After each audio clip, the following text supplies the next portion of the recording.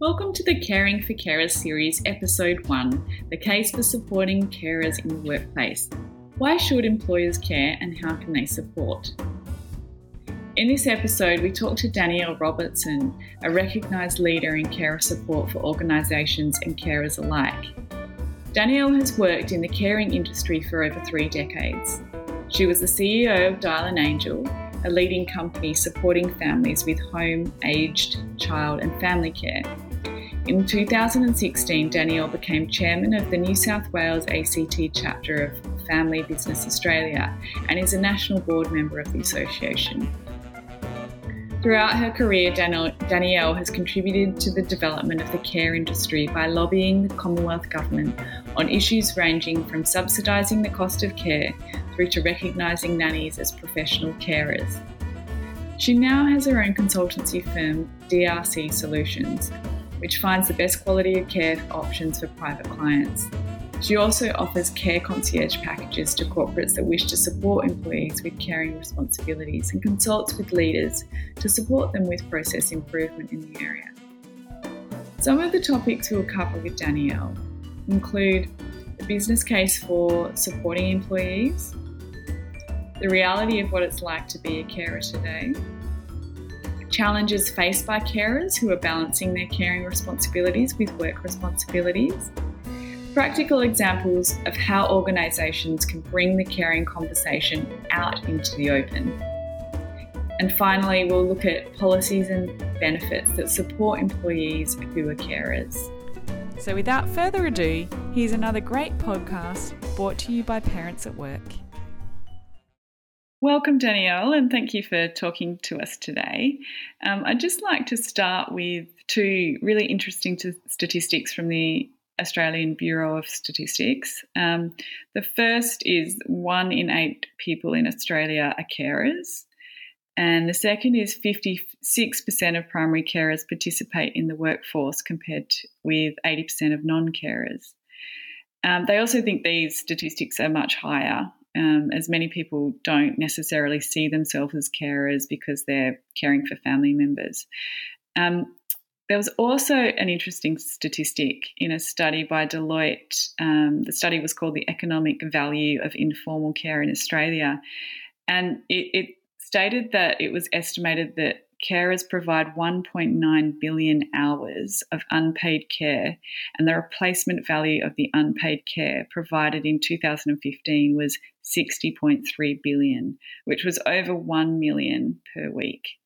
Amazing. So Amazing statistics. it is. So it's clear from these statistics that it's really important to acknowledge Carers Week, but of course carers, but to take this a little bit deeper. Can you tell us what you see in the caring industry and also from families about how the work carers do is perhaps not being acknowledged to its full capacity? I think a lot of people don't realise that they are actually carers. For example, my own dad is 86, nearly 87, and he's in care now, respite care. But the amount of time that his partner has given to him 24/7 care for the last, say, 5 years, plus my sister and I, and our hours that we've gone in and given her some respite, that's never calculated. So, and we're in our 50s and we're working full time. So how do those people that don't have a partner or a carer looking after them, what do they do? Do they then rely on their kids? Do they end up homeless? Do they end up in residential aged care well before their time? There's so many things that we are aware of that these carers that are doing it on a voluntary basis should be given some sort of recompense or some sort of discount on things, because there is so much volunteer work out there that's not being picked up by the Australian Bureau of Statistics. Given the fact that the census, people wouldn't say, I wouldn't have put down that I'm a carer at all. Yet so there's probably 1 million people like me out there that aren't even being captured in the census on that basis. That's very interesting. But the industry is facing a bit of a crisis because there isn't enough good quality carers able to provide home care or even care in facilities within Australia. A lot of Australian people don't want to be doing this as their career, as their profession. And this is where a lot of overseas people are coming in who might have been trained as a doctor or a nurse overseas who can't actually work in Australia as a doctor or a nurse, and they become carers from that basis. So that's there to support families who don't have anyone that's volunteering, care for them. Mm. So the issues they face, obviously, is those that are caring for family members and have caring responsibilities. They have to take time off work to take parents to medical appointments, to assist them if they become ill, and that affects productivity from the workplace as well. I've done a business case for one of the big four banks, and it's a saving of something like $2 million a year if they bring in like a care concierge like myself to actually help families through this system, through the complex aged care or disability care system, to get the care that they require on a quicker basis than the person or the individual then going out to try and find the care and assistance themselves or doing it themselves. So there's certainly a business case from the employer's side to consider about supporting their workforce who have caring responsibilities.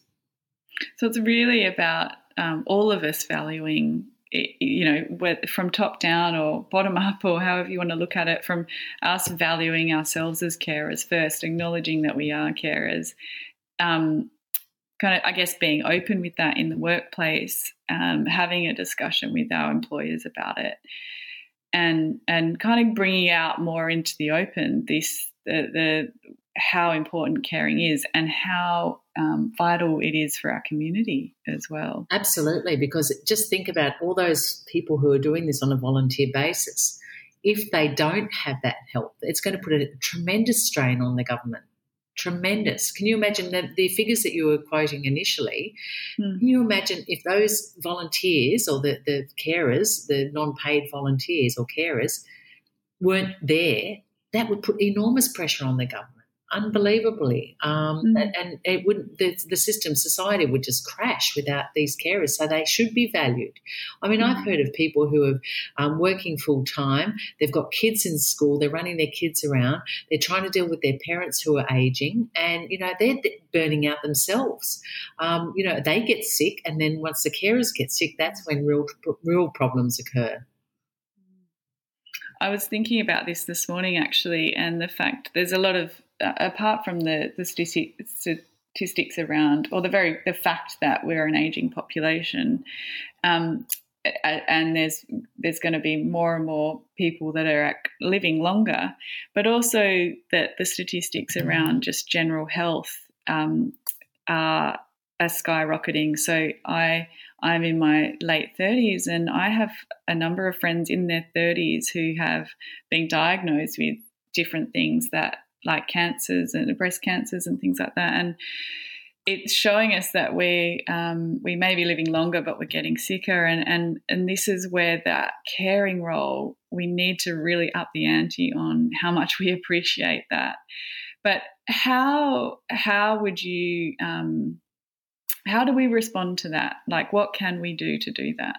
Look, I think once again, it's a bit like mental health. People starting to discuss that it's common. Everywhere I go, there's people that will talk to me about, I've got an aging mother. I wish I'd met you 3 years ago. Or, I've got an uncle that's really problematic for the family. We don't know what to do with him. Every single person I'm speaking with has a story.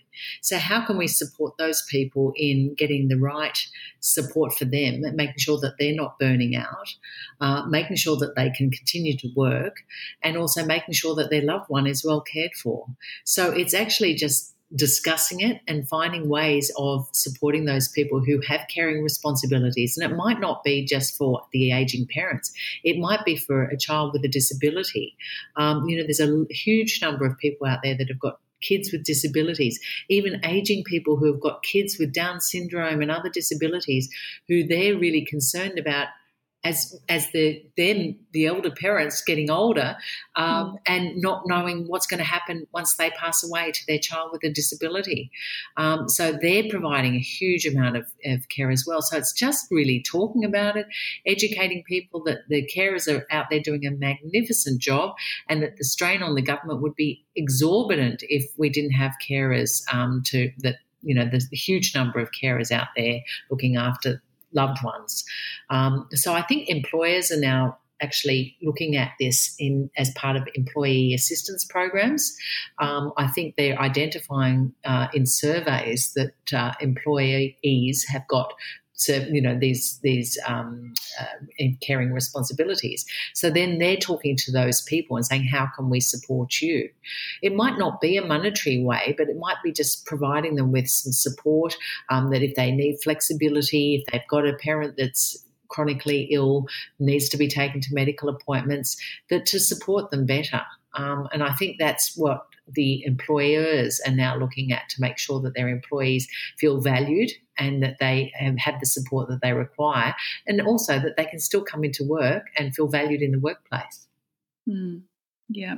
So I guess there's a level of understanding, that it's not always going to go smoothly as well. And I mean, my next question was going to be, what are some of the policies or procedures that you're seeing employers implement? And the first thing that comes to mind is flexibility around work hours. Yes. But is there anything, can you expand on that, or is there anything else that really comes to mind? A couple of the companies that I've been doing a bit of work for are actually subsidising my fees to help their employees have support quickly and get the care sorted out for their loved one, so that person can then get back into the workplace quicker and have peace of mind that their loved one is being well cared for. And some of the firms are subsidising my costs to assist them on that basis. Or one of the banks, as I was saying, is looking at doing an interest-free loan for the employees to utilise my services, so that it takes the pressure off coming up with funds to pay for someone like me to assist the person through to navigate the aged care or disability care system, and takes the pressure off financially, that they don't have to come up with funds to pay for someone like me. So, some employers are looking at, subsidising the fees. Some are offering interest-free loans. Others are just offering the service to any employee that has caring responsibilities. But as I said, some of the companies that I've been speaking with haven't even thought or asked their workforce who has caring responsibilities. So how can they support them if they don't know how many people they have? The big bank that I've been speaking with has got 30% of their staff have caring responsibilities, whether it be childcare, disability care, or aged care. I mean, that's a huge, huge number of people that have got those caring responsibilities. And they're just the people that are saying that they're carers, as we discussed at the beginning. It's highly likely it's quite higher than that. Yes, likely. I think it would be, as I said, because it would be like me, who I would never say that I'm a carer, but yet I do quite a lot of care and support of my dad and his partner. So I think every person would probably be classified as a carer in one way, shape, or form. So then you're looking at 24 million people.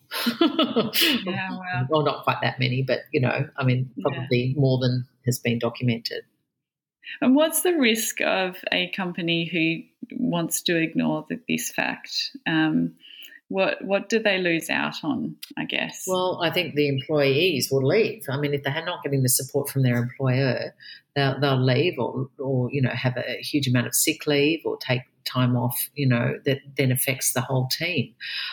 So I think that all employers, small or large, should be aware of this and understand. I'm heavily involved in family business as well, Family Business Australia, which is an association that supports family businesses. And most family businesses would know all of their employees and their situations. So it's a little bit different to the corporate world. But I think the corporate world, particularly with some of the larger corporations, the listed companies, wouldn't have a clue as to the numbers of people that have got caring responsibilities and the pressures and stresses that they're bringing to work without the employer even knowing. So that's what I was saying, that a number of the firms that I've been talking to is I'm saying, please survey your staff and just ask them who has this. That, they don't have to divulge exactly what's wrong with the person that they're caring for, but just so that the employer is aware that these people have got, other responsibilities and stresses and strains, and maybe not to put so much pressure on them. I think that that's what we can do to support carers in the workplace. And I guess in terms of the trends, the latest trends and reform underway for carers in Australia and internationally, can you give us a little bit of insight about what's going on there? Look, I think there's going to be a Royal Commission for aged care in aged care, and that will definitely affect the carer side of things as well. Not so much maybe families who are caring for other family members, but it will be for true carers in the real sense of the word that are paid. I think that we're going to see a huge number of unemployed people who have been caring for loved ones who have never done anything else. And when that person passes away, those people go, well, I'm not qualified. I've cared for a person for many years, but I can't get a job in aged care because I'll now need to go and study a Certificate 3 or a Certificate 4. So I think there will be a large group of older women workers who will have to either retrain or be unemployed, as I mentioned. I think the government is going to be looking at that very carefully in relation to homelessness as well. But yeah, I think that with the Royal Commission into Aged Care and Disability Care, I think there'll be some things that are coming out of there that might be of interest down the track once we know a bit more about it. Great. And on the whole, what do you feel can be done to support carers better? Ask them what you can do to support them. Get it from the horse's mouth, so to speak. No point us speculating on what they want or what they need. Make sure that they're well cared for, that they get some respite and time out too, and that they look after themselves. It's really important. Most carers sort of don't look after themselves first. You should use the analogy of on an aeroplane. Fit your own oxygen mask first and then do others.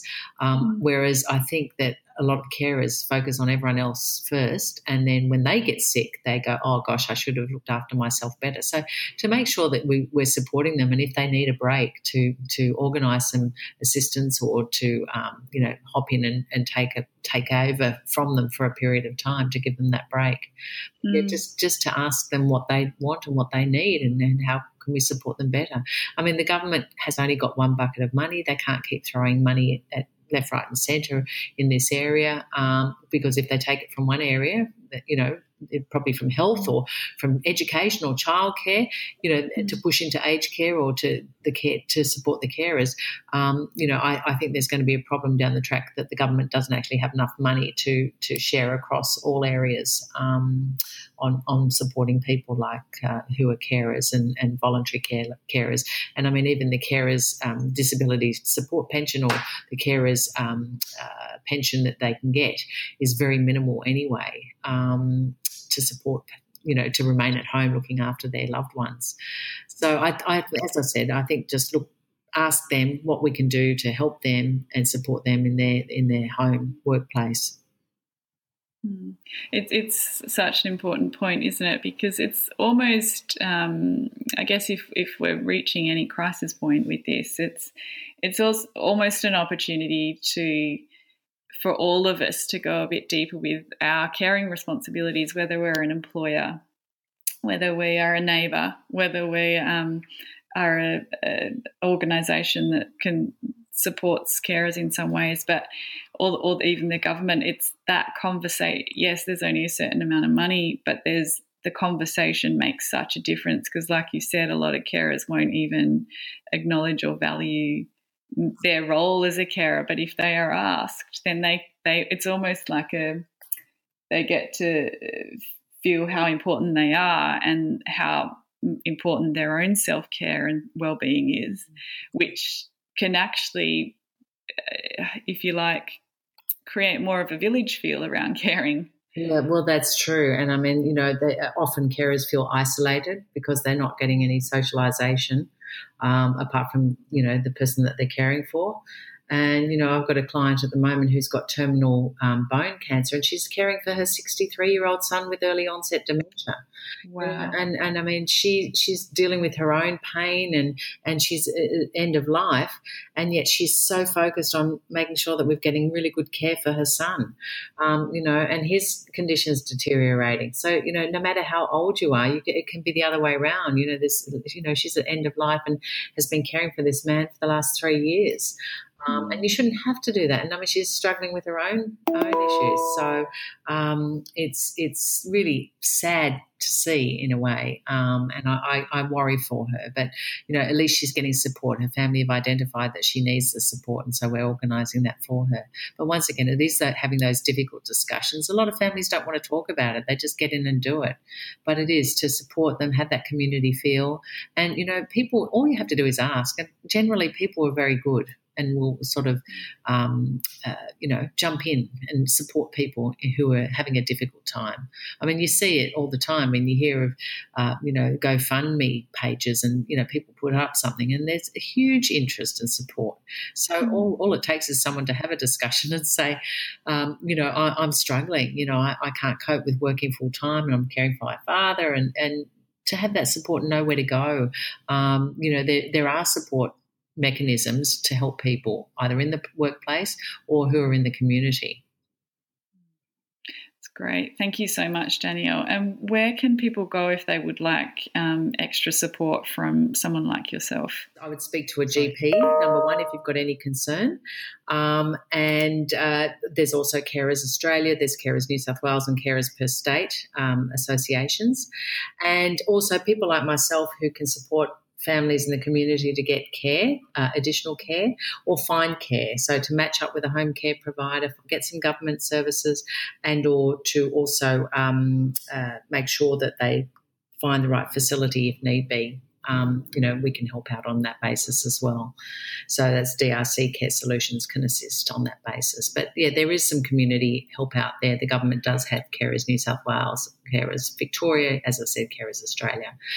So you can log on and have a look and see if they're able to assist. And also Carers at Work, you guys have got, help for people in the workforce. So, if an HR team is keen to utilise your services, there's resources there as well.